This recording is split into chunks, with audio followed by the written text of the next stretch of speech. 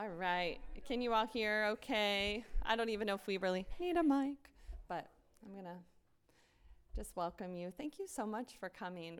This is our probably fourth month in a row doing Candid Conversations, and we've been trying to come up with different topics once a month that help women relate to other women in the church, and also giving people an opportunity to share their story and their journey in, topical things. So we've already talked about identity and social media, loss, and then this week we're going to be talking about helping kids with special needs or outstanding needs.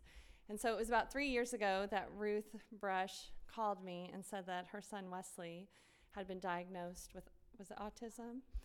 And she just said, who do I turn to? Do you have any resources? And I had a friend from Wisconsin that I, recommended. Other than that, I didn't really know, much myself. So I'm excited tonight to learn from Ruth. And then after Ruth speaks to us, we're going to have a snack break and drinks. And just feel free to go and get popcorn and chocolate and waters and different pops, sodas, wherever you're from, soda pops. And then we're going to come back in here, and Jess Libby is going to share her story, and then Kathy Carbaugh is going to share, and then we're going to end the night with Hannah Cooper talking to us about occupational therapy and how that is so helpful. So let's go ahead and pray, and then I'm just going to turn the whole evening over to all these women. Lord, thank you so much for just the time that we can be here together, that we can learn from one another, and we can learn together how to bear burdens and how we can be equipped to come alongside of our friends and love them well and love their children well. Lord, I pray that we would be the hands and feet of Jesus Christ as your body, that we would show our friends and families how much we care and how much you care for them by the way we invest in them and talk to them and want to learn what they're going through. So thank you, Lord, for this opportunity. In Jesus' name, amen.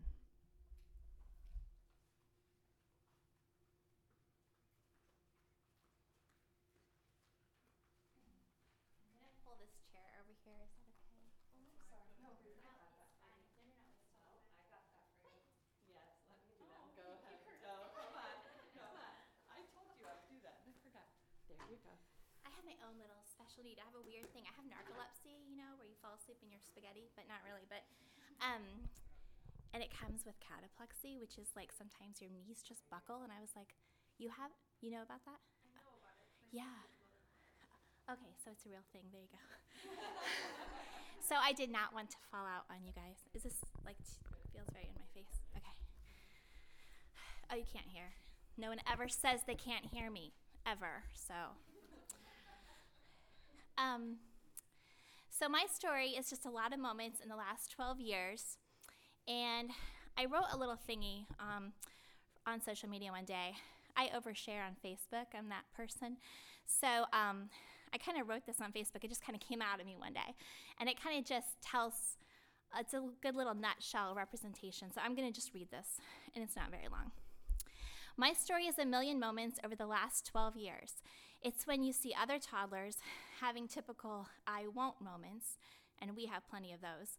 But you also notice your son has I can't moments, like he cannot let his ketchup touch his grape, and he can't have books after nap because he always has them before, and he can't watch the scary part of Aladdin, or sleep with a new pillowcase, or eat a sticky waffle, or sit through a loud worship service.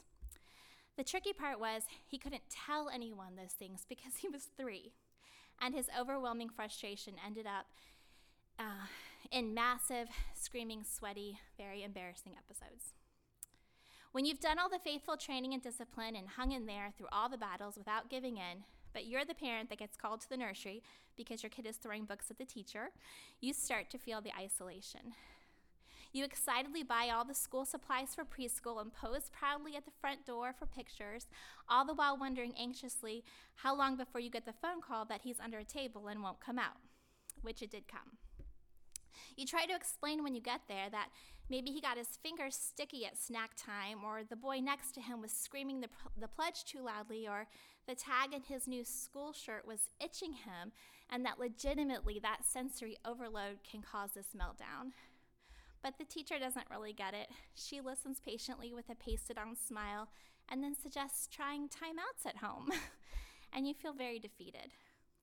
He got older, and he's so precious and amazing and smart, but he cannot navigate the social hurdles. Things that come naturally for everyone else were lost on him.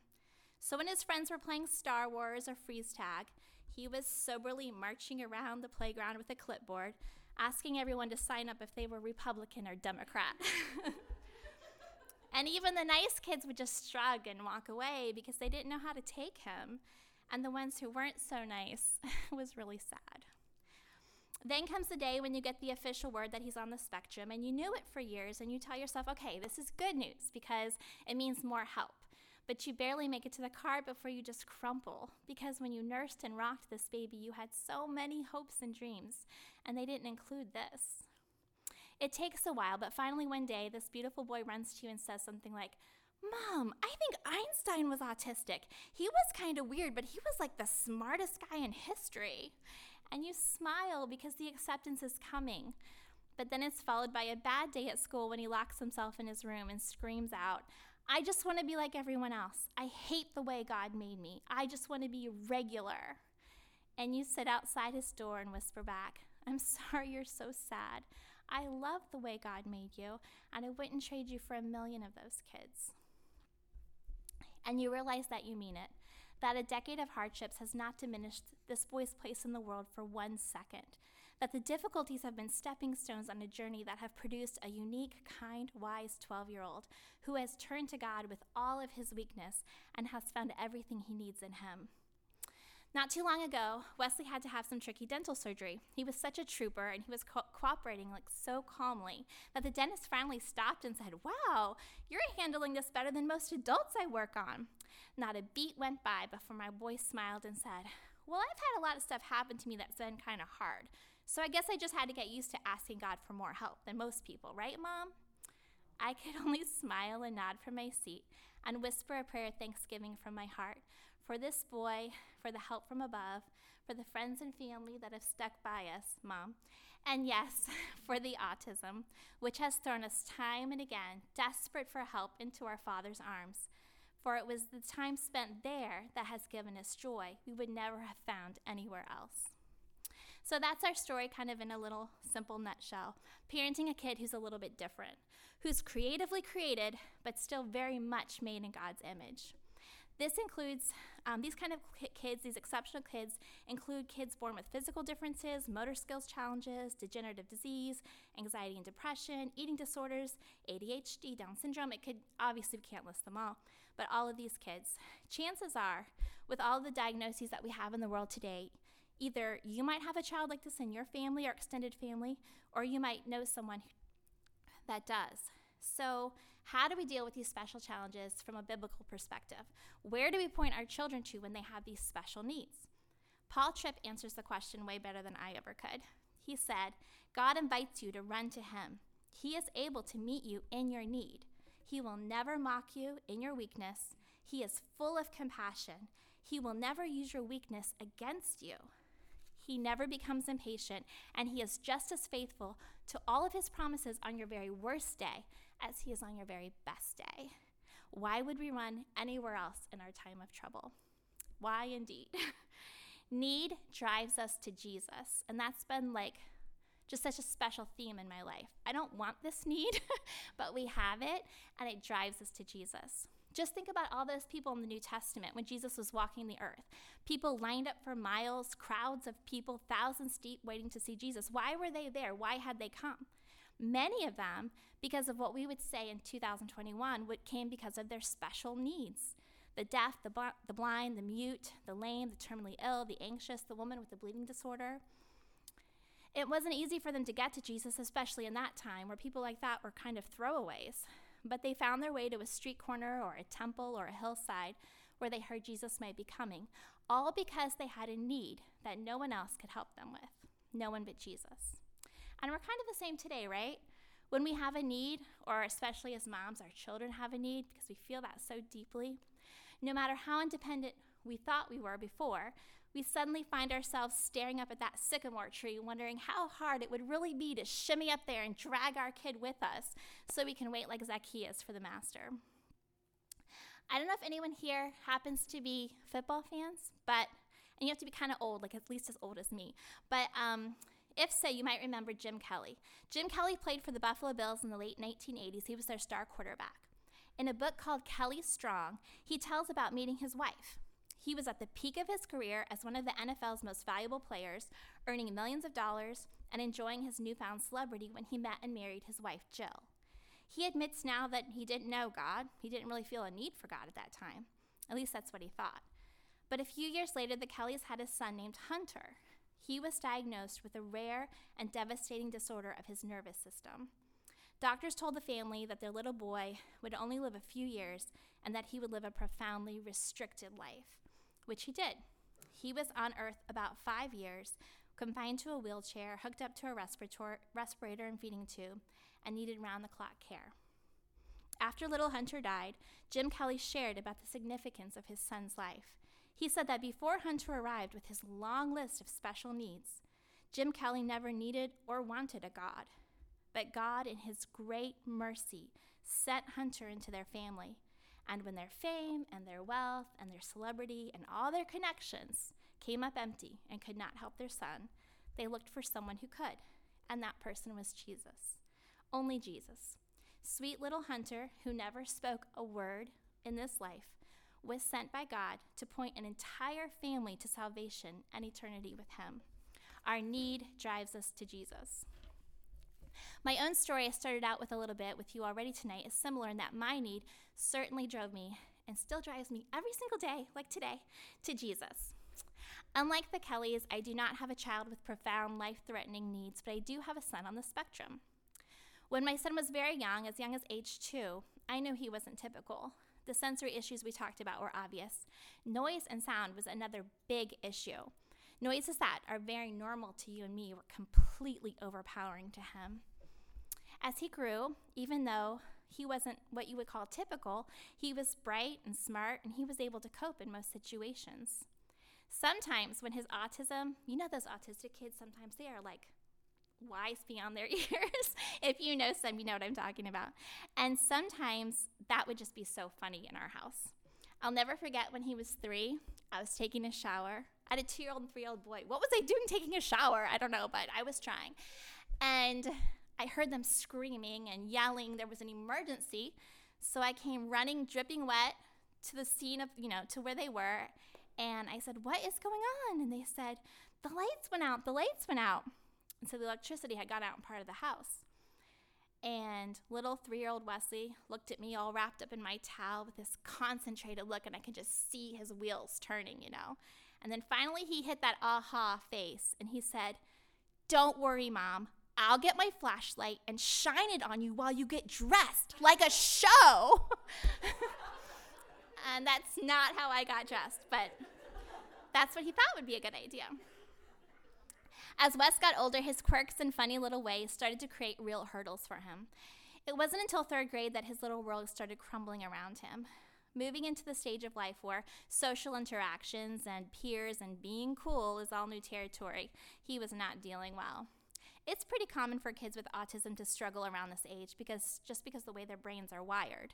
And because of their quirks, they're often easy prey to get picked on. All of that was happening.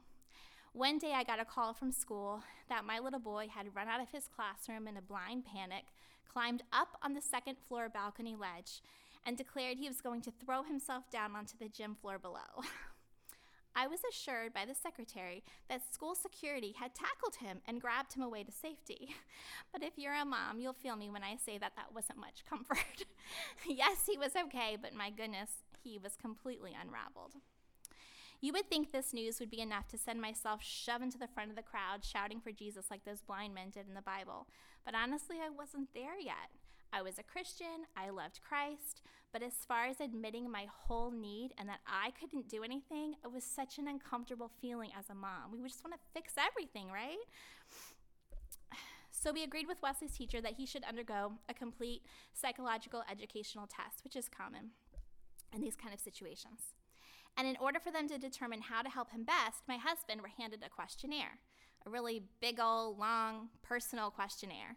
And the most important thing they said to us was, no matter what, make sure you answer all of these questions completely honestly.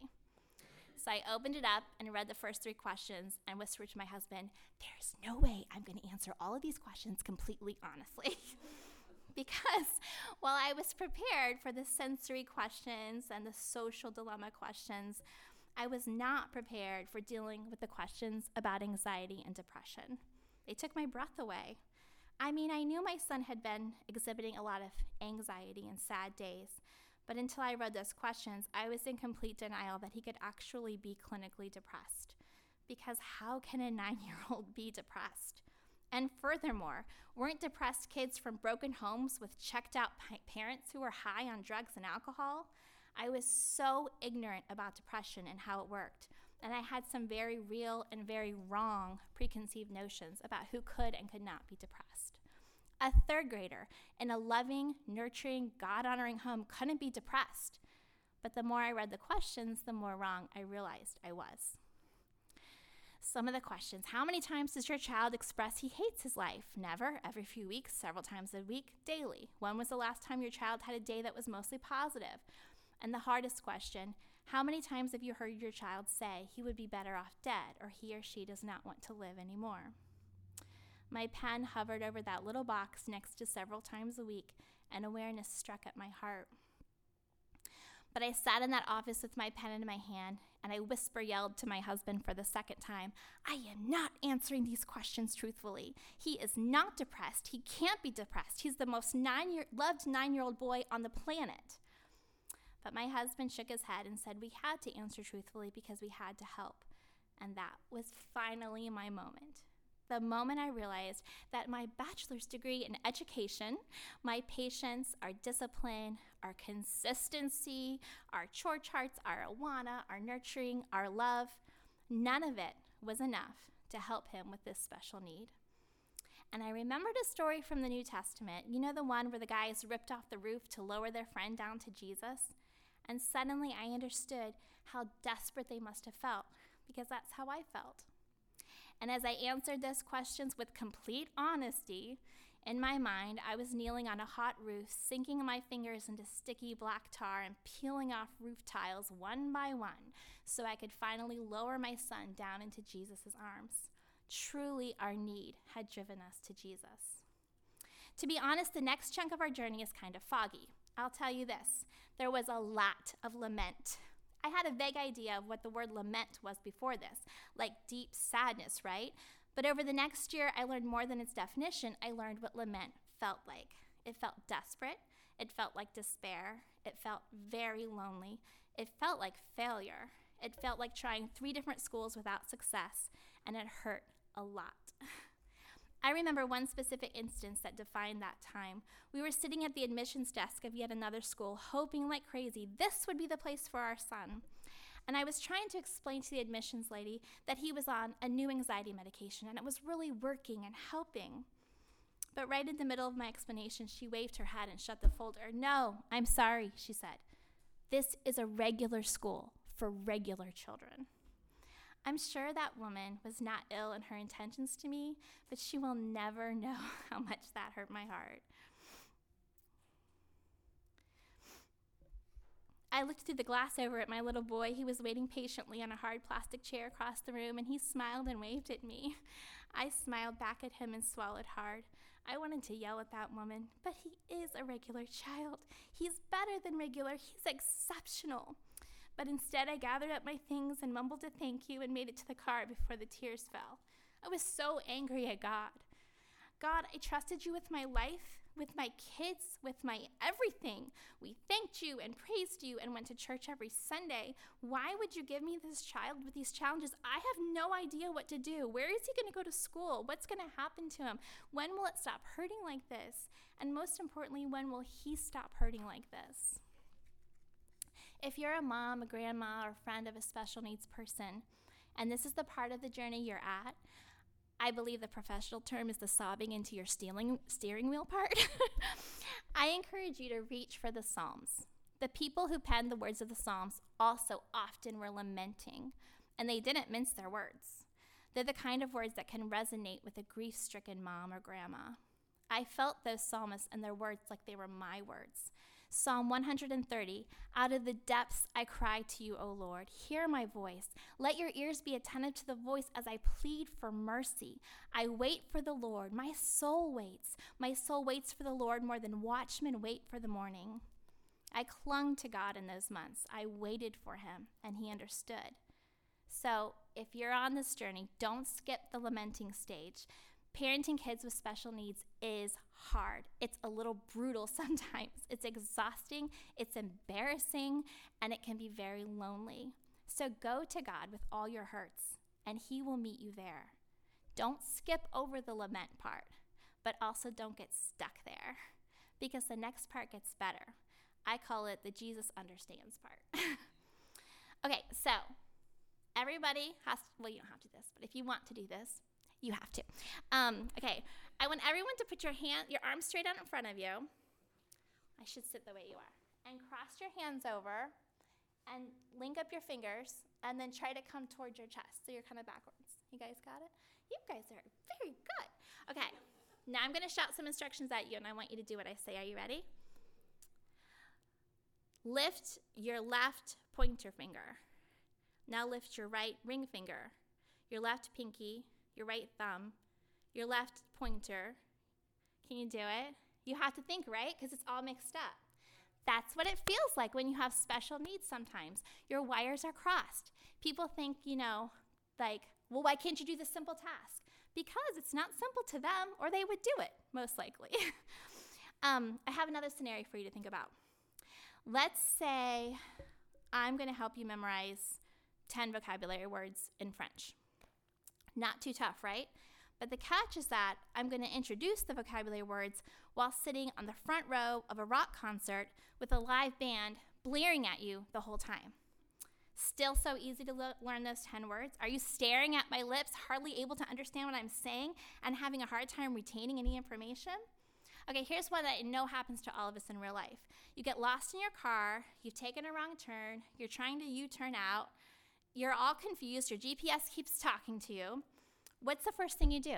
You turn down the radio. You tell the kids, be quiet back there, because your brain can only handle so many intense thought processes at once. But what if instead of turning the volume down in the middle of your frustration, it gets hiked all the way up to the max? What if you had to live your life in a world where the volume is always up and you can't turn it down? Think it would be pretty hard to concentrate? That's how these kids feel. I think it's important to try to put ourselves in these scenarios so that we don't fall into the trap of like rolling our eyes and thinking, oh, that child just needs more discipline. Or I would teach my kids how to walk around without those ridiculous headphones on. I said some of these things before I had a child like this, so if you've said them, don't feel bad. But we can do better. We need to remind ourselves from time to time to remember that special needs are very real and they require very real compassion. When my kids were young, we had a saying at our house. It said, we don't point out people's challenges, we help each other through them. I said it all the time because I had kids that were a year apart and they were always fighting, telling how they were better or the other person was worse. One night, when he was 4, I was straightening in my younger son's room before turning off his light. He said, Mom, I do sit-ups in bed every night. They're probably easier for me than for you because, well, one of us has a little more fatness. I smiled and I said, well, that's true. And he said, I said one of us has more fatness, so it wouldn't hurt your feelings. Like it could be me or it could be you. We don't point out people's challenges. I laughed and said, no, we don't. Good night. But little Lukey was right. We don't point out people's challenges. We help each other through them. You don't have to look very hard in Scripture before we see that's exactly what Jesus does. I love Psalm 56:8. You have kept count of my tossings, put my tears in your bottle. Are they not in your book? Jesus knows every worry, every sleepless night. He remembers every tear, and he does care. A beautiful story of Jesus caring not only for kids with special needs, but for us, their parents, is in Mark chapter 9. A man comes to Jesus with his son. They explain to Jesus that the boy has seizures and he needs to be watched every second. His father must be weary when Jesus turns to him.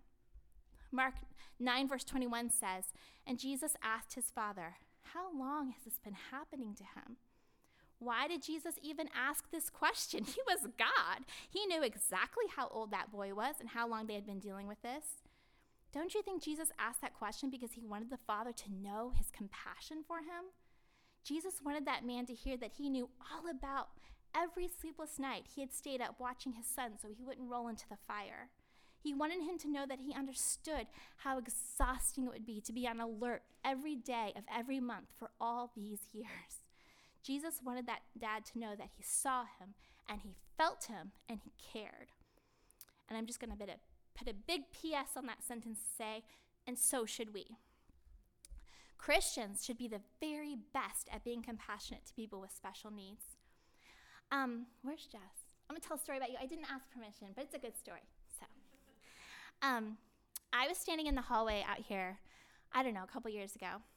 And Jess came by, and she's my friend, and she asked me how we were doing, and we were talking. And Wesley was standing next to me, my little Wesley. And Jess was aware that he had some, quirkiness, some social hurdles. And she looked right at him, and she said, "How are you, Wesley?" And asked him something about what we were talking about. I don't recall exactly. And smiled at him. And later that afternoon, she texted me, and she said, "Was my interaction with Wesley okay? I know sometimes he's uncomfortable, and I just want to make sure that, I talked to him in a nice way, in a way that made sense to him." Oh, it was such a simple text, but I will never forget it. It was like a balm to my heart. And since I'm bragging on how good we are at this church with loving people, I'm going to tell you another story. So you know how we haven't had Sunday school for so long because of COVID? Well, a few weeks ago when it started up, I had been talking to Wesley like, "Hey, Sunday school's coming. That's exciting. We're going to see people." And he was like, And it's just not his thing. It's hard for a lot of kids with autism spectrum disorder. And I kept trying to talk it up. I said, "Oh, I heard you have a really nice teacher, So the day came, he said, "Mom, I'll go one time because you're asking me to. But if you let it be my choice after that, I'm not going again." I said, "Okay." He said, "But I'll sit in your class because I can understand it anyway," which he probably could because he's really smart. So he has this one fear that to me is very irrational and I don't know where it comes from, but to him it's very real, is that someone's going to keep him from us. He's going to get in a situation where he cannot come back to us. Someone's going to take him, keep him. So right when we were on the sidewalk, just about to walk all the way in, he looked at me and he said, "Mom, no one can put their hands on me, right? And no one can keep me, right?" And I was like, no one at this church would do that. Unless you were hurting yourself or someone else, no one would ever do that. And I just saw him put his little brave face on. Oh, they're always our babies, right? He put his little brave face on and he just marched right in. So I grabbed the teacher on the sly. I don't know his name. He's very nice. So he teaches 12-year-old boys. I don't know. He's very, very nice. And I said, "Hey, short story. He's kind of worried that he can't get to us. So we're going to be here in the church chapel. And can you just let him sign out at the end? Just so he knows, I can leave if I need to." And he said, "Oh, it has to be on his ticket, his sticker, that we do for security." So we checked, and it wasn't. And I was giving my husband a hard time, "Why didn't you check that box?" And he was like, I said, can it just be okay?" And he goes, "Oh," he was so nice, but he said, "Unfortunately, we have to follow the security rules. It's really important. But, get a hold of Pastor James, and, you can change it." And I was like, okay. So my husband didn't want to bother James wherever he was worshiping, so he just emailed him. He thought, well, it'll go to his inbox on Monday morning, and we can fix it. Well, 5 minutes later, Pastor James is in here tapping John on the shoulder in the back row. He said, "Can you come out and talk to me?" And I thought, oh no. If you're a mom with special needs, you can feel me. What has he done in 5 minutes, And James said, "Hey, I got your email. I don't want Wesley to be anxious. I know sometimes he gets worried." He was like, "I went ahead and changed it on the computer, but I'm going to make sure he's okay." And then that dear sweet man walked to the other side of campus, went into Wesley's classroom, got down on his level and said, "Hey, I changed it so you can leave if you need to. No one will keep you here. And then he said, and look, I'm going to sign my name right across your sticker, James Farner, because I'm in charge of these Sunday schools. So if anyone tries to tell you differently, you know that you can come out when you need to. Oh my goodness.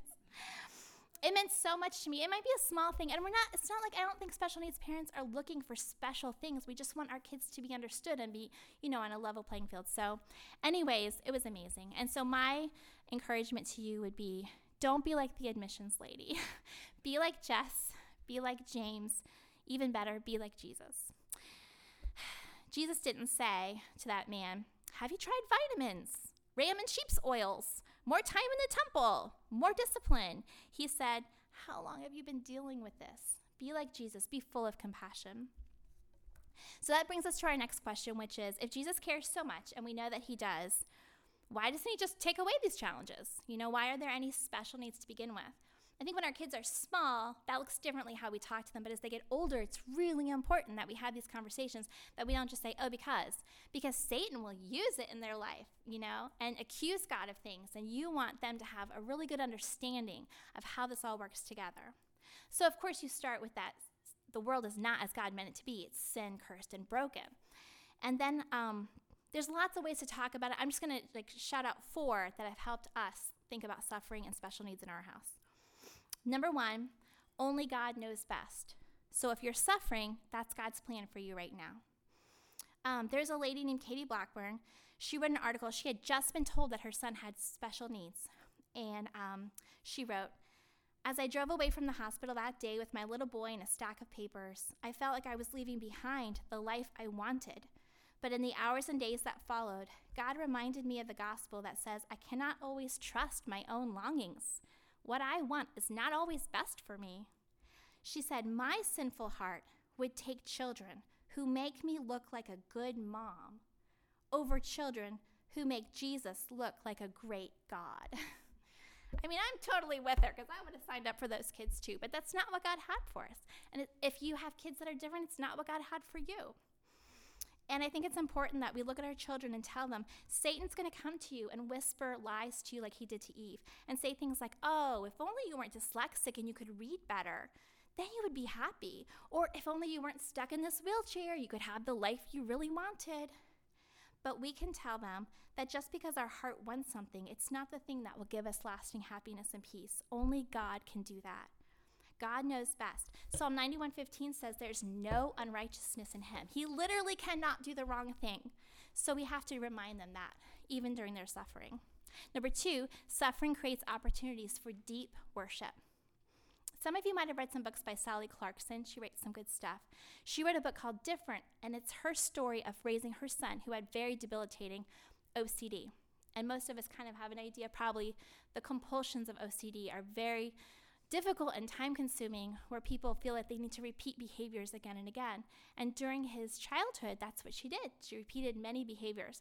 So at night, instead of one bedtime prayer, there might be 10 bedtime prayers. Or instead of one shower, there might be 6 showers until he felt clean. And of course, it was exhausting and hard. But she wrote this: God really did care about my sacrament of praise to him in the small, repetitive moments when no one but him saw. When I gave my son another back rub or read him another story, I was engaging in worship. And I think special needs and suffering gives you opportunities to worship God in a way that's just between you and him, that no one else will really know about. Number 3, suffering displays God's glory in beautiful ways. John 9:1, most of us know this story. As he went along, he saw a blind man from birth. His disciples asked him, Rabbi, who sinned, this man or his parents, that he was born blind? They were essentially asking the same question. Hey, Jesus, why all the suffering? Jesus answered, neither this man nor his parents sinned, said Jesus, but this happened so that the works of God might be displayed in him. Yes, God allowed the pain and suffering in this man's life, but it wasn't for nothing. It's never for nothing. He allowed it so that on that certain day, he could heal this man in front of all these throngs of people, and God's power would be displayed for everyone to see. So we can look at our kids and say, yeah, it's not fun wearing hearing aids, and it's not cool being in the resource class at school, and it really stinks that you can't get a driver's license because you have epilepsy, or you can't play on the basketball team because of your immune system.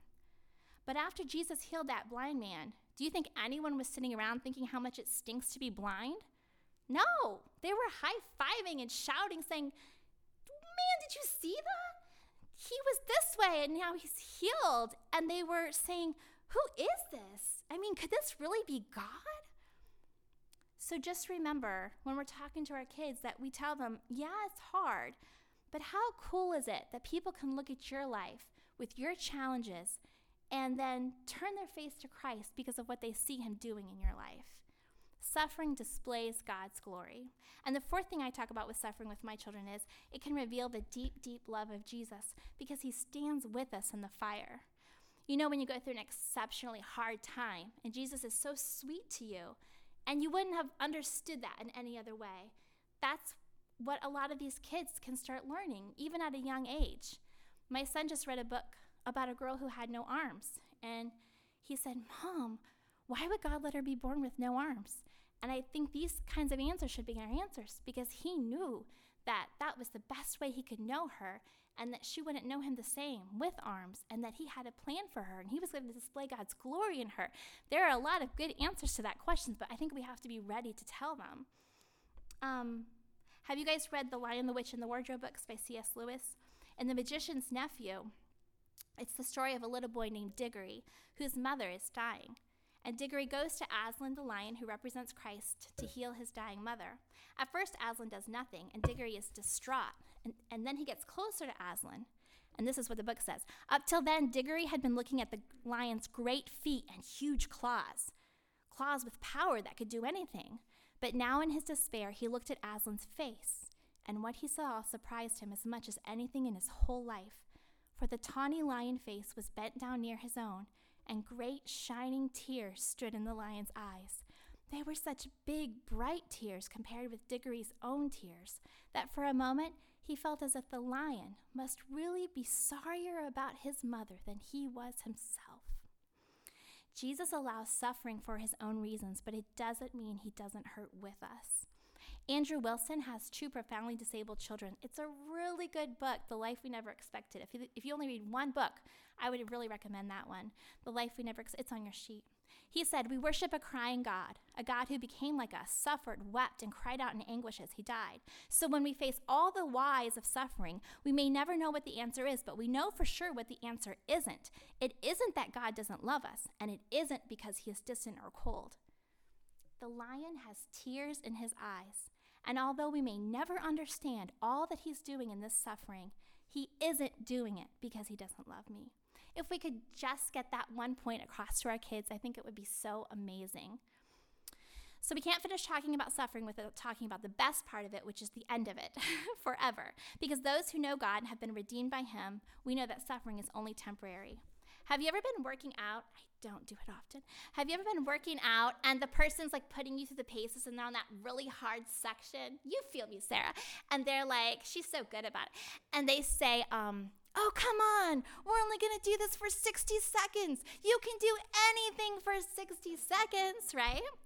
That's how I talk to my son about his special needs. Hard? Yes. What we would choose? No. Long? You bet. Forever? No way. It's not forever.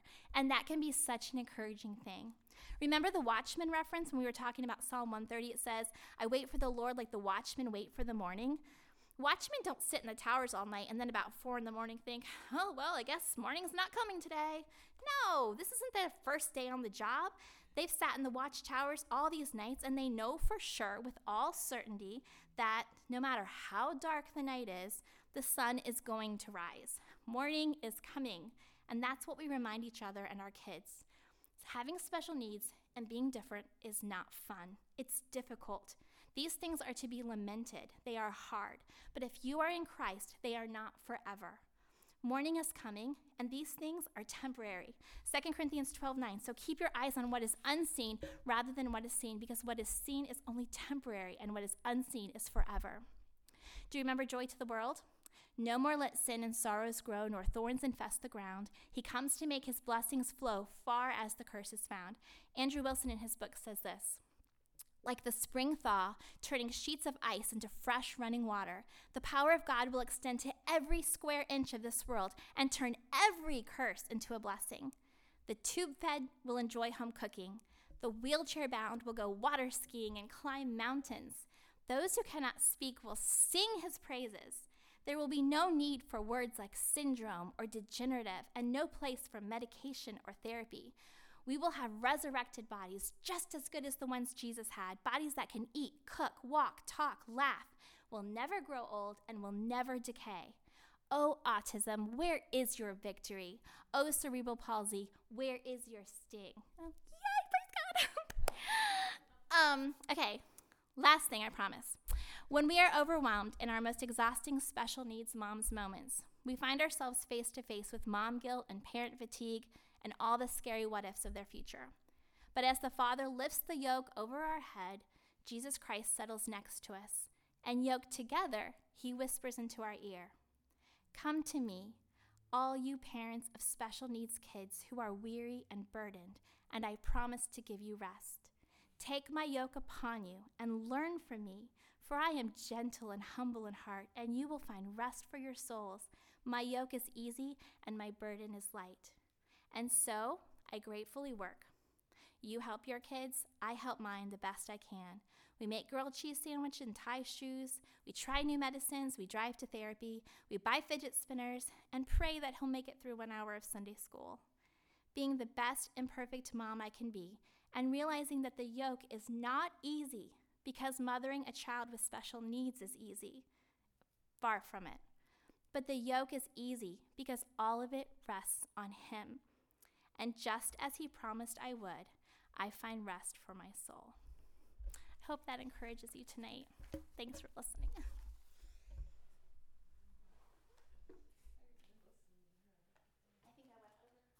All right, so Jess Libby is going to speak, and then Kathy and Hannah. So.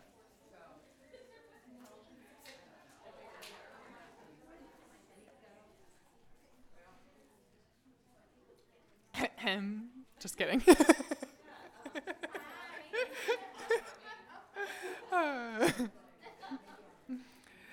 Hi, friends. I'm Jess Libby. I'm a daughter of the King, a wife, and a mother. I know many of you, and am grateful for your willingness to come tonight and delve into a subject that intersects and informs every day of my life. When Carissa asked if I'd share my story tonight, I wanted to say no. I delayed responding to her for quite a while. But honestly, didn't have a good reason not to. Was it because I didn't want to cry? Because my stomach would be tied in knots all week? Or was it because I maybe haven't quite come to terms with the details of our story? Well, our great God, the creator of all things, Savior, Redeemer, and friend, sovereign over all, is the author of each of our stories, and this is how he's written mine. My son Joel is 6. He's easygoing and considerate, yet particular, and a friend to everyone he meets.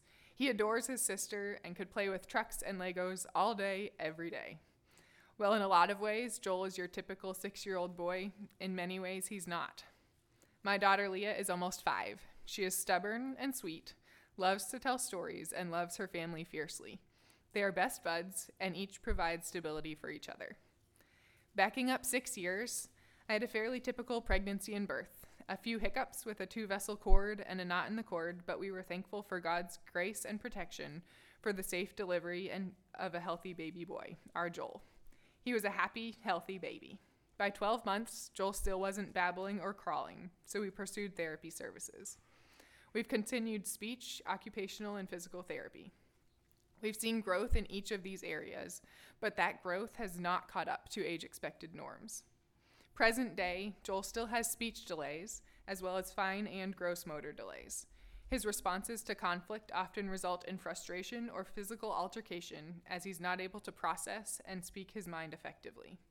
In many ways, Leah has surpassed her brother. Initially, that was really hard for me. It was a clear distinction that his struggles, on paper, are real and evident in practical settings. In many situations, our days look a bit different than we may have anticipated. It takes a lot more time, encouragement, and assistance to accomplish normal daily tasks like eating, dressing, walking up and down stairs. Basic instructions can be repeated, disciplined, walked through many times, and are still not heeded. While it's expected for kids to be defiant or disobedient, with Joel, there's not usually the intent to disobey. In public, if Joel is not holding my hand, he will likely not be walking next to me. Fine in many situations, but it's incredibly scary in a parking lot or a store. My life includes more than the typical doctor's appointments, therapies, and lots of adjustments I may not have anticipated. There's a lot of advocating. In school for services, at doctor's appointments with specialists, for doctor's appointments with specialists and clarity for information, at church for the best placement or understanding within children's ministries. Sometimes it's easy and straightforward. You go into a meeting feeling pressure and nervousness, and those you're meeting with are obliging and willing to listen and work with you. And sometimes you have to argue your thoughts and stand firm on your position against professionals and want to cry and give up, but you know your kid is worth it and deserves their spot to succeed and excel. I've learned many things about life, God, and my own heart over the past 6 years. Patience looks different with each kid. Parent each child as an individual. Yes, consistency is important, but sometimes what's expected of one child is not appropriate for the other. Our expectations for Joel are different than those for Leah, according to their abilities. Each milestone is important, valuable, worth celebrating, no matter how mundane it seems or where it falls on the timeline.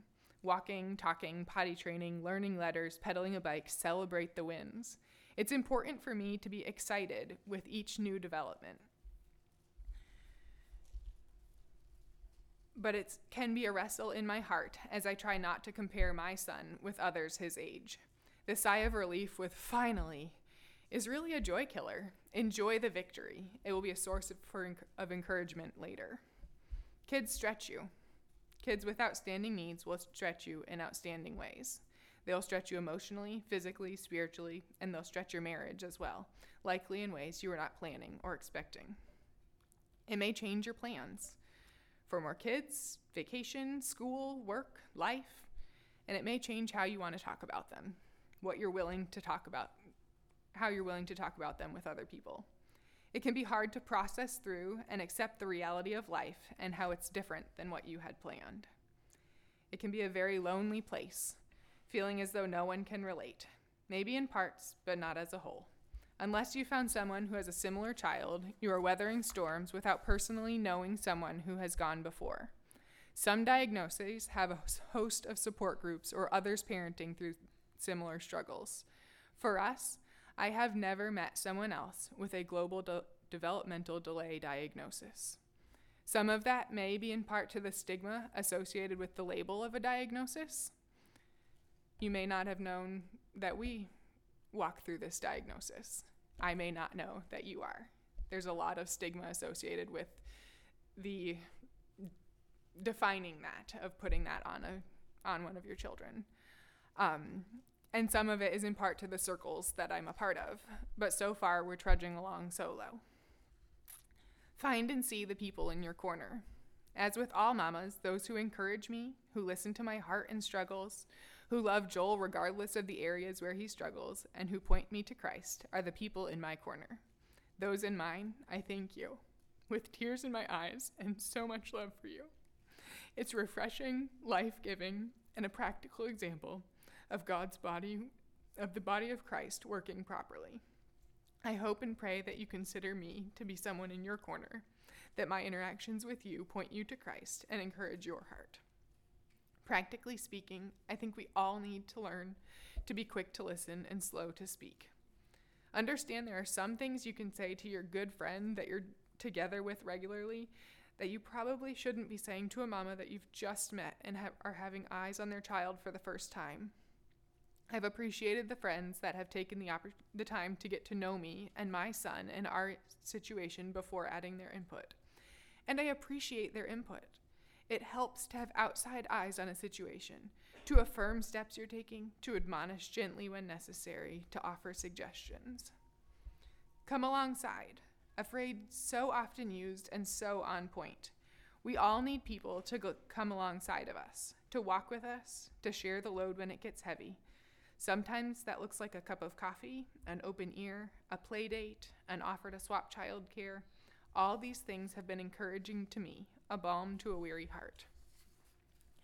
Life can be consumed by doctor's appointments, therapy visits, school, keeping the house running. Know and see that. Understand that and allow extra grace. Keep being an available friend. Be willing to adjust plans, timing, location, if that works better for your friends. If you have expertise or experience in an area that can be helpful, let them know that and offer your help if you wish to, but allow the friend to accept that help. Don't force it upon them. I'm told by lots of people what we should be doing or could be doing or trying. Doctors, friends, complete strangers, someone at the grocery store. It may be welcome help, but it also might be overwhelming when there's so many things that we already should be doing. I've been encouraged by moms who have spoken to their children to understand some of the ways that Joel is different. He may communicate differently. He's not potty trained like kids his age. He might be slower or more cautious. But those that have helped their children work through these things, when they come up, make me want to cry and to smile. It's a true way to show love to a mom or dad parenting a child with outstanding needs. And reach out. Ask what works best for talking to your kids about mine. Often, it's better if the kids aren't currently present. Sometimes I don't want to bring up Joel's delays in front of him. It might embarrass him or make him uncomfortable, but I am more than happy to help you navigate being his friend. The biggest thing I have learned and come to realize is that all God's truths apply equally. Joel was created for a purpose, in God's image, needs Jesus, and is loved lavishly. He was created perfectly and placed in our family for God's glory and for our good. Joel has worth, dignity, and value because he was created by God in his image. Joel needs Jesus. He needs to recognize his sin as sin and understand that he needs salvation through Jesus' sacrifice. And Jesus loves him so very much. And all of those truths apply to me. I was created for a purpose, and one of those purposes is raising my outstanding son. I'm created in God's image. I, too, have worth, dignity, and value, despite how unprepared, disappointed, ill-equipped I feel. I need Jesus. I can't do this on my own. My strength, love, and power are not enough. I need Jesus each and every day. My sin creeps in regardless of my son's outstanding needs, and my sin is mine. Yes, the extra pressure makes my anger, selfishness, tendency to be prideful, and sorry for myself darken each day at a faster rate, but the light of Jesus shines brighter still. His strength, love, and power are sufficient not only to make it through each day, but to do so in a way that glorifies him, and he offers it in each and every moment. Is that something I understand and believe every day? Certainly not. I definitely have the days where I just want to curl up in a blanket, ignore the world, where I wish things were different, where I lack faith and belief, and where I forget that unless I am pursuing Christ, I am pursuing myself. To wrap things up, Isaiah 43 has been a favorite of mine for a while and speaks into my life so purely. It's my go-to on the way to the doctor, sitting waiting for a school administrator, when life gets overwhelming, and when I'm at peace.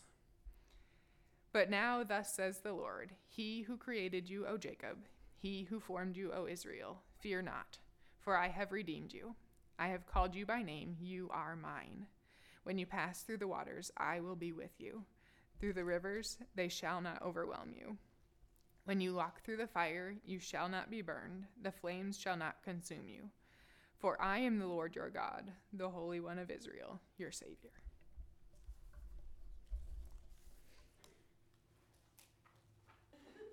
So my name is, did you get it? My name is Kathy Carbaugh, and I'm going to tell you a little bit about who I am and whose I am, and then just what I walked through over the years. So my dad was in the Air Force during the Korean War and the Army during the Vietnam War, and served the Army for 20 years, then civil service for 20 years. My mom was a full-blooded German who was sponsored at the age of 18 to the U.S. and became a U.S. citizen at 20. Both my parents and my husband's parents were adult children of alcoholics, but were first-generation Christians who dealt with addictions and abandonment issues. For myself, I'm an Army brat. 20 years, moved every 2.5 years, but 8 of those were spent in Germany from 2 to 6 and 10 to 13 years of age. My husband served the Navy for 23 years, and we were blessed to be stationed in Norfolk for most of that time. The story that I'm going to share with you, most people don't know. There's a couple people in this room that do, but I haven't shared it. But I was really excited when Carissa said that Ruth wanted to share about special needs. And I said, I want to share after special needs. I don't have any children at home at this point. So, Numbers 14:18 says, "The Lord is slow to anger and abounding in steadfast love, forgiving iniquity and transgressions, but he will by no means clear the guilty, visiting the iniquity of the fathers on the children, the third and the fourth generation." When my son got his first diagnosis at 3, this verse actually helped me because we were in effect naming what was causing some of the generational issues in the past. I have 3 children, ranging from almost 40 to 31, and 9 grandchildren, ranging from almost 19 to almost 1. And I've been married to the same man for 42 years. Hey man, I made it. My children were chronically physically ill in the early years, and by the time the youngest was 3, we were classified under the Exceptional Family Member Program system in the military as a Category 3. 2 of those children were also diagnosed with learning challenges. One of the outstanding needs that has just been made obvious to me recently here at our church is that my 40-year-old is in a wheelchair due to Meniere's. It's a vertigo dizziness thing. If she were to come to our church and I could not assist her into one of our ladies' restrooms that accommodates her wheelchair in the educational building, her husband would not be able to assist her into a family ADA-equipped rest room because we don't have one. So we are going to do renovations, and I just want to bring that up. So education. My oldest did the changing schools, both public and Christian, every 2 years, like I did growing up until she was in the 6th grade, when I started home educating. She was home educated from 6th to 8th grade, and then went to Ocean Lakes High School. My younger 2, I educated from K through 12, with a stint in public school in the 8th grade for my youngest, with an IEP and an inclusive classroom. In 9th grade, I brought him back home because the system did not help me facilitate getting a transitional IEP into the high school. That student started educational therapy in the 9th grade privately, which was significant in helping him to begin to really address his learning challenges. So whose am I? I'm a sinner saved by grace at 11 years old and prayed with my parents at the kitchen table in Killeen, Texas, but really did not own my relationship with Christ until I was about 23 years old and realized that I couldn't hang on my parents or my husband's shirt tails for the rest of my life. So, since Ruth did audience participation, I have a couple questions. So, I need to know how many firstborns there are in the room. Okay. How many middle children? And how many babies? Okay. So, I'm the firstborn of 4, a doer and a fixer. This is a strength and has served me well over the years, but has also caused me to sin, thinking that what I was doing could fix the problem and make it go away or get better. In particularly with children with outstanding needs, we think that talk therapy, medication, neurobiofeedback, educational therapy, IEPs will fix it or make it better. What these do is to assist in the learning process, but in the end, what you are dealing with is who that person is and how God wired them. One of our pastors shared after my kids were grown and out of the house, but I like it, so I'll share it with you. Is my home a yes home or a no home? Do I have physical idols, furniture, things, breakables, that have me as a parent saying no more often than yes on a regular basis? Is my car, my appearance, my status as a parent more important? So, I have 3 things that I want to share with you as an older woman on how we can come alongside each other that I've walked through and been blessed and you can do for each other. The first one is physical touch, hugs, with permission among women, especially now with COVID and just the way our world is. Makes this different, but not difficult. Why do I share this? During the hardest 3 years with my son and my husband being deployed, God knew on what Sundays I really needed a hug. And there was an older woman who had a big smile and an awesome hug and smelled of peppermint. That was her perfume.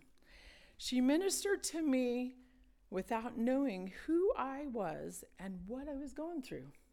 For 3 years, I didn't even know her name until one Sunday night. I just prayed a quick prayer and asked the Lord if I could learn her name. She ended up giving a testimony that night in the service and was introduced by the pastor, and I finally had a name with a hug. I continue to minister in this way to our single women and our widows, intentionally seeking them out and giving them hugs when I see them. The second audience participation, now this is, you might not want to do this one. How many have you have colored your hair? I'm letting mine grow out. No, I'm letting the gray go. But I have a question to ask you. Did you do it with Kool-Aid? Have you ever dyed your hair with Kool-Aid? Never heard of it. Bright green? Before it was okay in church. Before it was okay in church. Now we have rainbows in our sanctuary, which I just have to smile about because I know this story. My son did, and I was embarrassed to bring him to Wednesday night youth group. But I had that feeling of, why is it my child?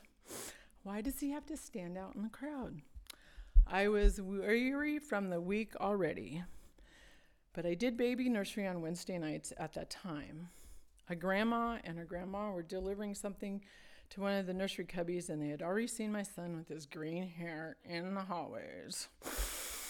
The granddaughter said to the grandmother, "Why is there a boy with green hair at our church?" Are you holding your breath like I was?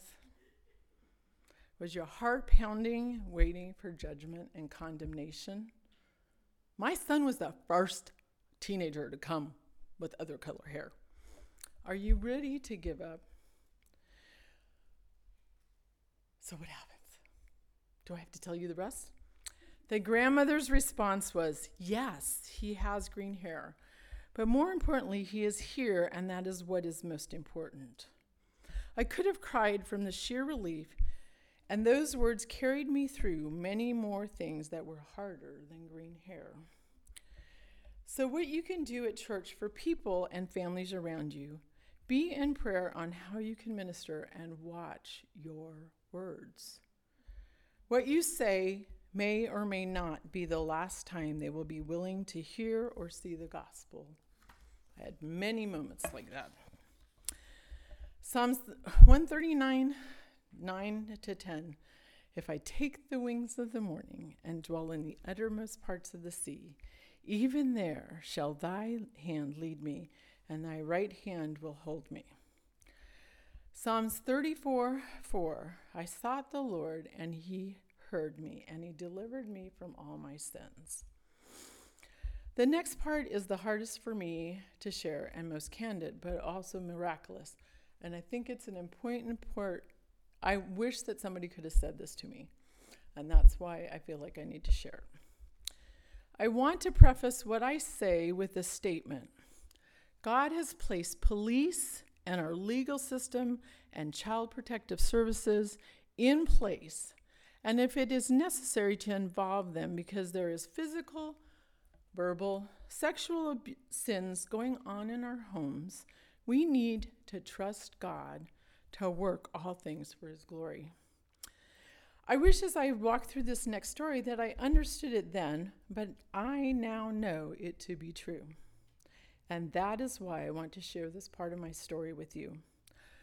My son was a rager, both physically and verbally. It came with his diagnosis.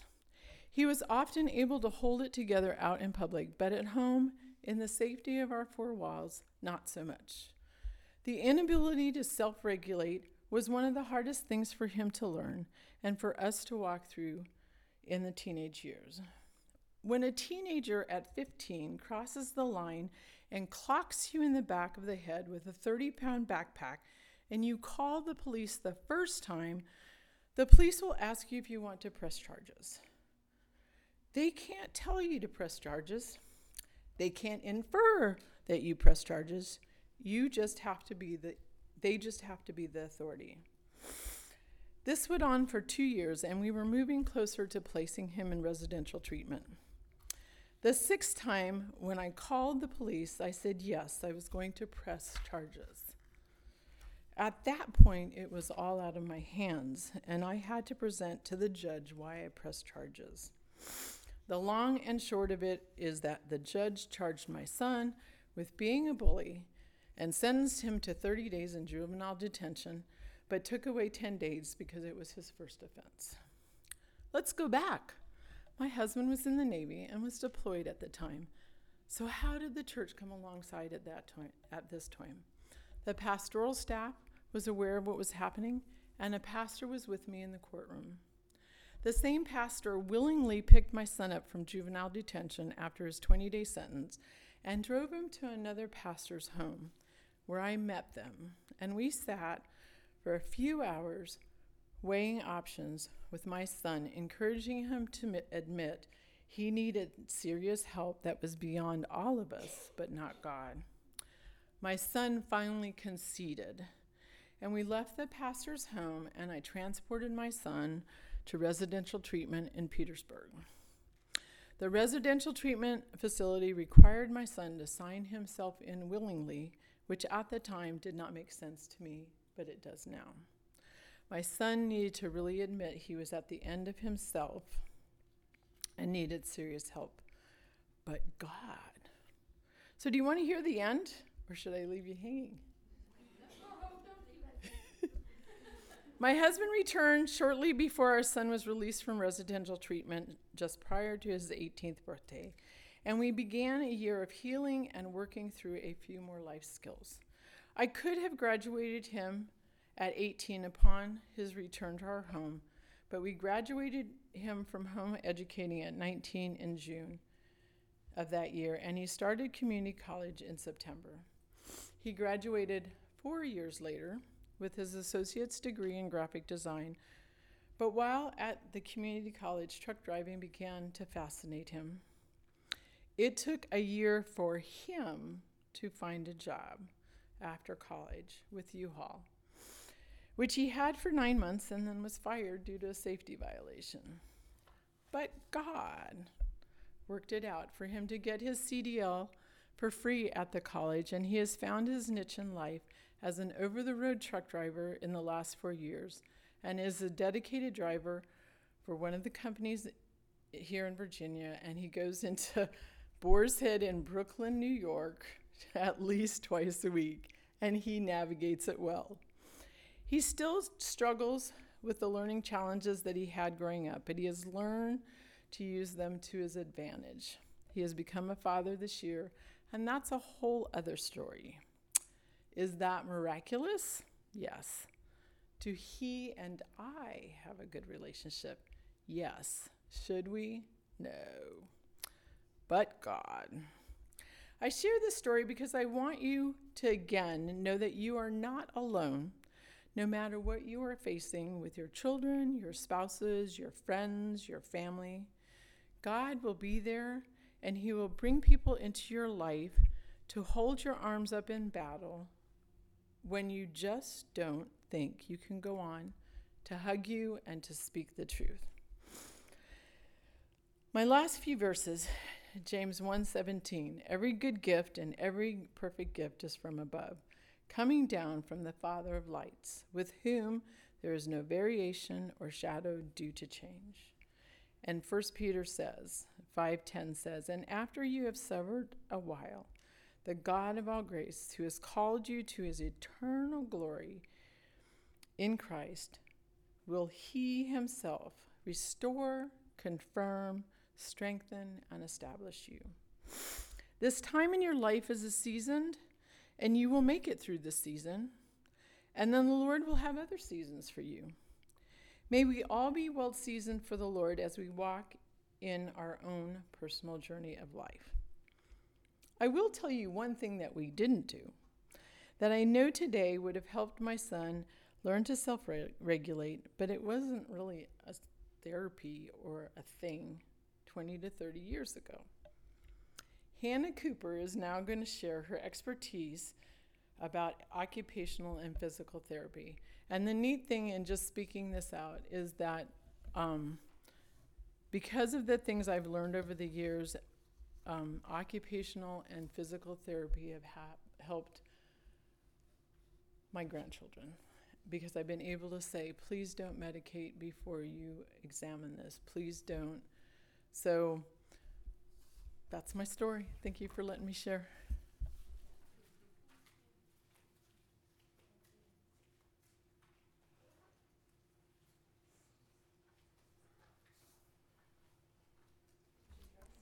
I know. Welcome. Oh, how cool. How cool. I love being able to listen and to listen well to good stories.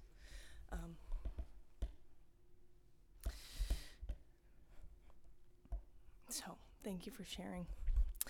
I did not intend to come dressed in scrubs, and I am not trying to flex my OT authority here. By any means, this is hot off the OT presses from Newport News, from Treating Kiddos. So forgive my appearance and just open your ears.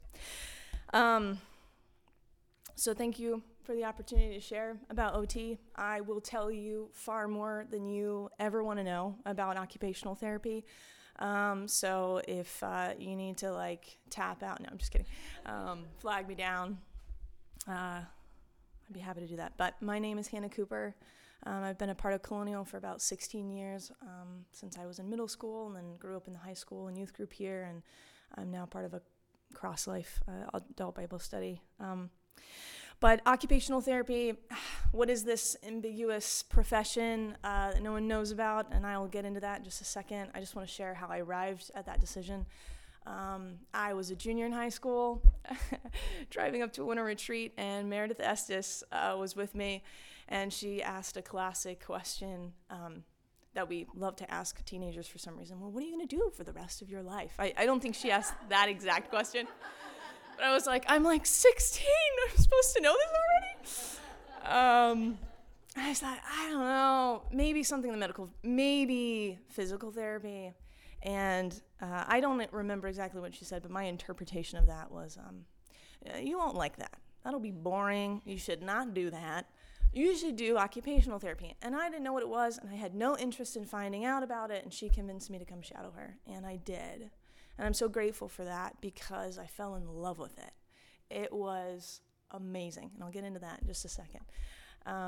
But so cool, so cool. God was so kind to allow that conversation to happen, and I put up a good fight. I don't really go. If I go, I'll check out physical therapy and kind of watch Meredith, whatever. And I just couldn't. I was so enamored with this profession and felt like it's what I was designed to do, which is a weird thing to stumble upon that with no expectations. But I observed a pediatric clinic. I've always loved kids, and I was like, okay, this is it. This is what I want to do. So I went to Tidewater Community College. They have an occupational therapy assistant program, graduated, and couldn't find a job in pediatrics. All right. So I worked in some skilled nursing facilities, and then God allowed me to go to a bridge program. And so I have my master's now in OT, and now I work in a pediatric clinic called Tidewater Therapy for Children. And we do outpatient services where the kiddos come to us for some treatment sessions. And then I also do early intervention services where kiddos are between the ages of 0 and 3 years old. And we get to go into their home and we get to play with their toys and we get to teach them how to do that, which is really, really cool. I love it. It's a really neat program. So, occupational therapy. What is this thing? Occupational therapy helps you learn how to or return to doing anything that occupies your time, right? A lot of people say, oh, you help people find jobs. And I'm like, well, I actually work with kids. And they're like, you help kids find jobs? No, not quite. No, but I help them do the thing that occupies their time usually the most, which is play, which is so fun, okay? I know, why would you not want to get paid to do that? So for adults, that looks like things that occupy our time on the daily, right? Bathing, dressing, toileting, home management, financial management, health management. Some of it is work participation. Some of it's leisure, golfing, fishing, crocheting, whatever that might look like for you. So for kiddos, it's going to be similar things, right? Kiddos usually take baths. They hopefully get dressed every day. But that main occupation we're going to work on is under that foundation of play. But we do include some other things in our profession. We're very holistic. We like to look at the whole being of an individual. So we can work on things like emotional regulation, sensory processing issues, social skills, educational activities, helping them be ready to do those things, handwriting, working on their grasp strength, their fine motor skills to be able to hold a pen or a pencil, maybe to even understand that there are lines on their paper that they need to follow and stay within.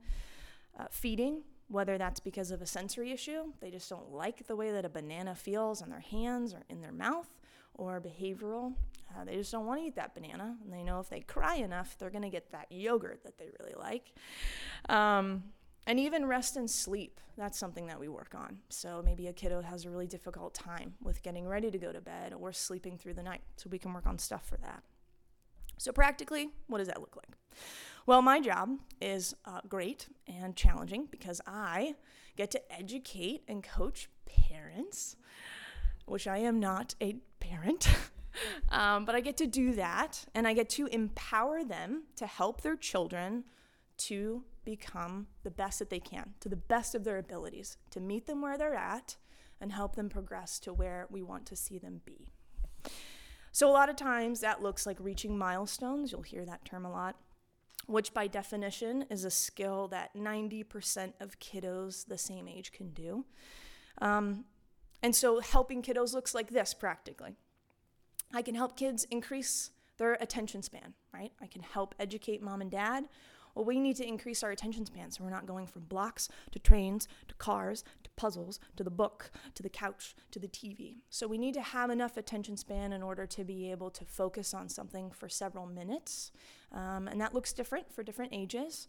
I'm not expecting a 1-year-old to sit down and play with blocks for 10 minutes necessarily. So across the lifespan, that's going to look different.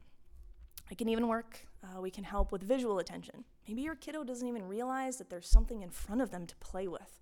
They can't even visually attend to what's in front of them. Maybe they don't make a lot of eye contact because they don't know you're a person, that you're there and a being that they can interact with. So we can work on skills like that. Skills like being able to follow directions, 1-step, 2-step, 3-step directions. Go get your shoes.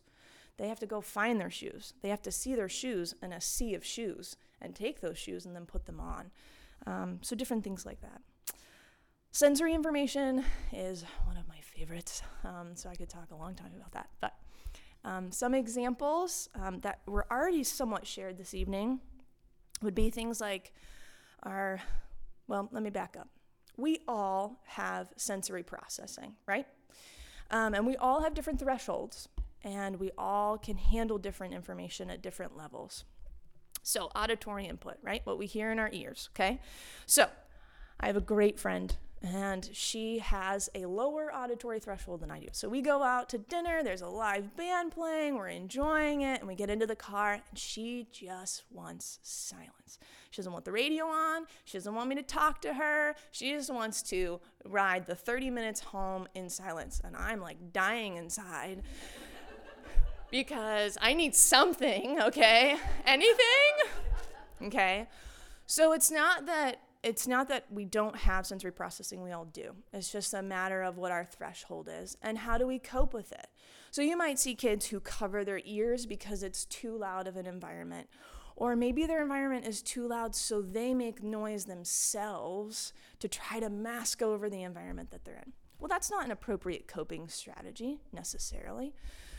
So how can we help them be able to process and understand what they're feeling and going through?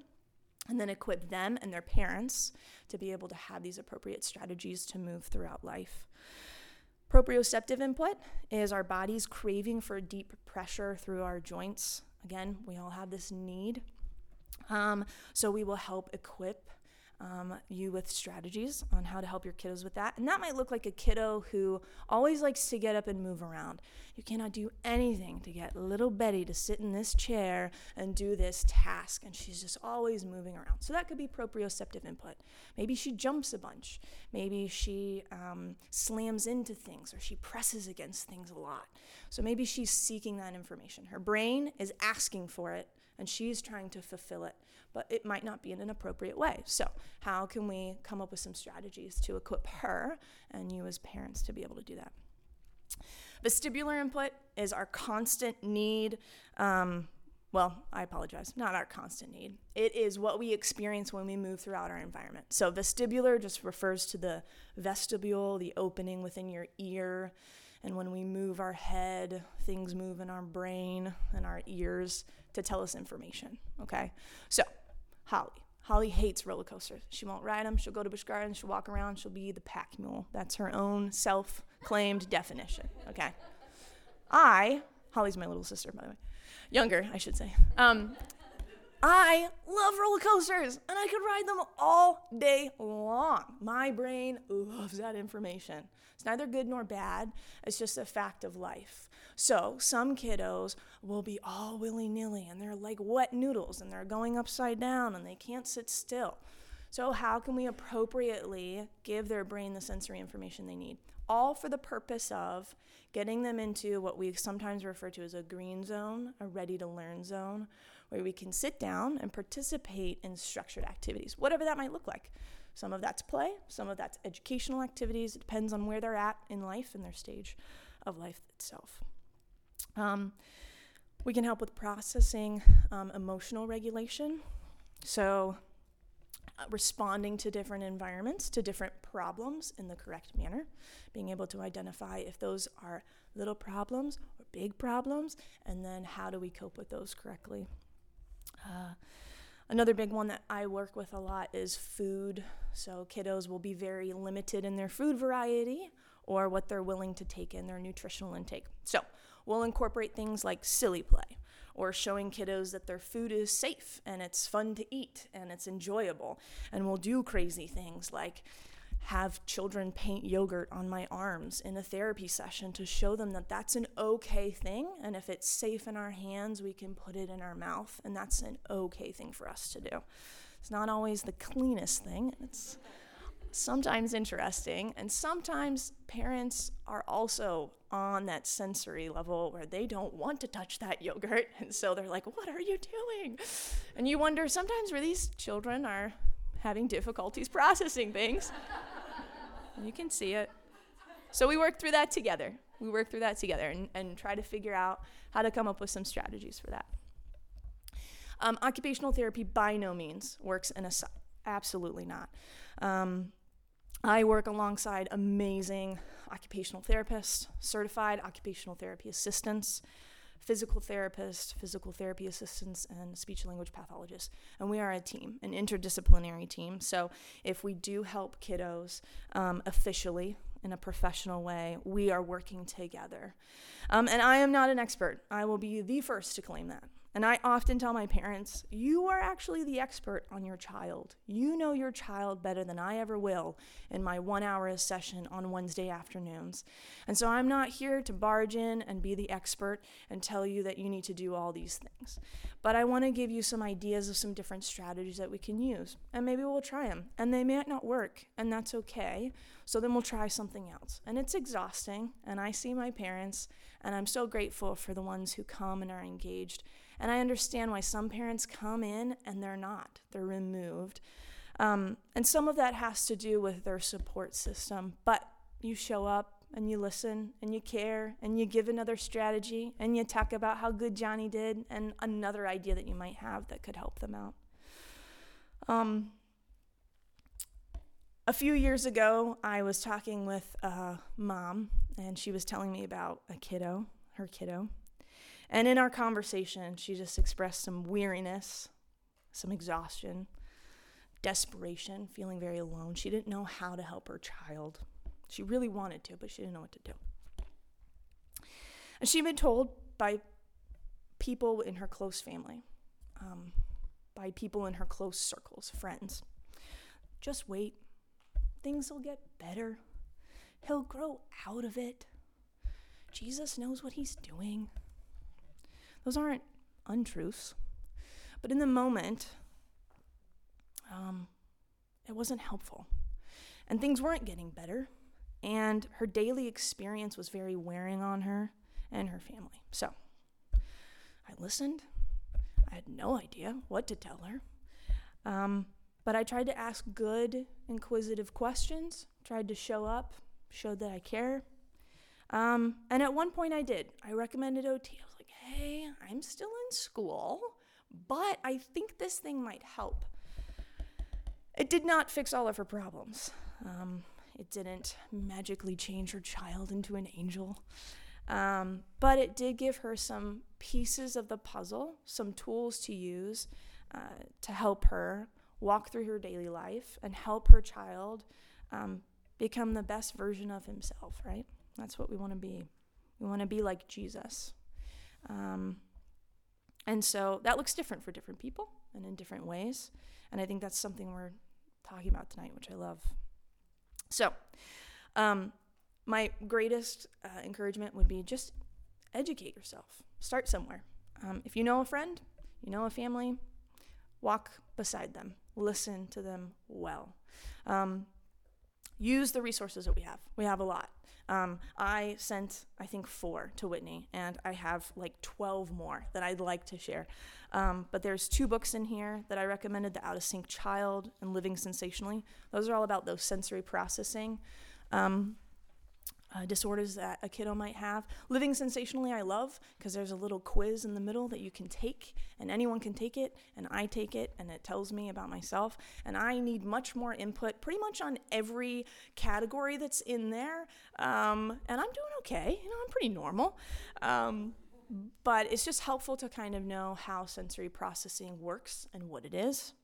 Pinkoatmeal.com, it helps with some motor planning ideas. So maybe you have a kiddo who has some gross motor or fine motor delays or deficits. That can help with that. YourKidsTable.com, they have some awesome ideas for sensitive eaters, helping with those diet plans and strategies, different tools like that. There's a lot of people on Instagram, the OT Butterfly, Learn, Play, Thrive, My Munch Bug, Melanie Potak. Lots of people who have different ideas, and you can just flip through them. They're really easy to incorporate into your daily life. And maybe you don't have a kiddo with special needs or know someone who has a child with special needs, but just putting that into your easy scroll through social media, sometimes that can be helpful.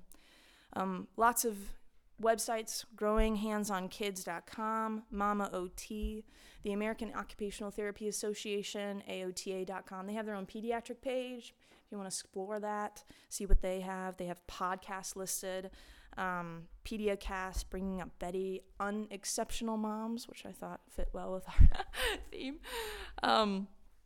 So just different resources. So just start somewhere, whatever works for you. I love podcasts. I inhale them. Not a great reader. So that's might be where I would start, for me personally. Most of the times, what we want to do when we hear about a problem is we want to fix it. I'm a doer. Let me fix it. Let me just tell you how much Jesus loves you and he knows where you're at, and I will help you find a solution to your problem, and it's going to be okay. And sometimes that's the right response. But more often, and I am learning how to do this, it's important to remember and learn to just be. So, be willing to sit in the yuck and the sorrow of lamenting that Ruth shared about. And be willing to walk beside and not fix the things that people share with you. I do this on the daily. When my parents tell me things, I have no idea what to tell them about their kiddos. But I just listen, and I show up, and I'm ready to learn. So, no matter what the needs are, no matter who you are, parent or friend, kids just want to be kids. No matter what their needs are. They just want to be able to play. They want to be able to interact with their environment and be like the other kids that are around them. So remember their humanity when you're interacting with them, like Jess did with Wesley. How cool. What a great example of that.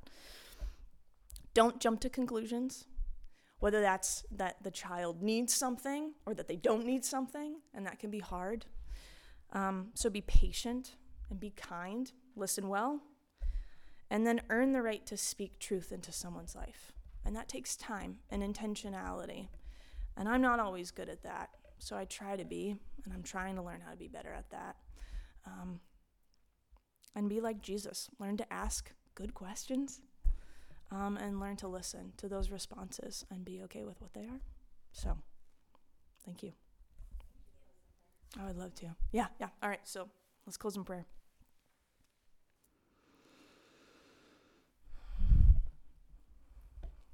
God, thank you. Thank you for your character and who you are. And you are a good God. And you do know all of our hearts and our moments and our life and our struggle. You know our emotions. You know when we don't understand things, when we're angry, when we are joyful, when we are sorrowing and lamenting.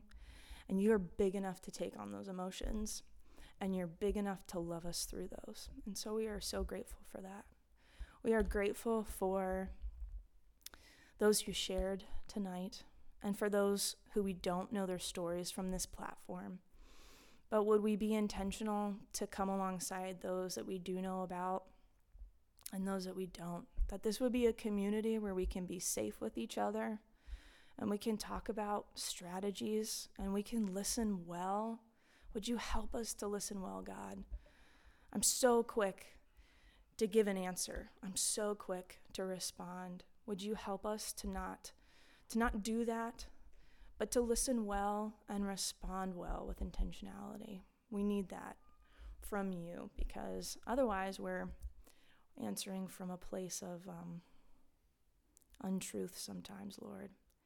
Or truth that is not spoken in love. And we don't want to harm those. We don't want to harm our sisters in Christ or our brothers in Christ. We want to love them well. And so I pray that you would use this tool of tonight, these stories that have been shared, to open up conversations. Could we be honest and transparent with each other for the purpose of loving each other better and being more like Jesus, the hands and feet of Jesus to those that are around us in whatever capacity that looks like. Showing up and swapping babysitting, Lord, or giving advice and talking through strategies. You are so kind, God, to give us this knowledge, the knowledge of who you are and how you respond to these situations. Let us not take that for granted, but love you more because of them. So we ask these things in Jesus' name. Amen.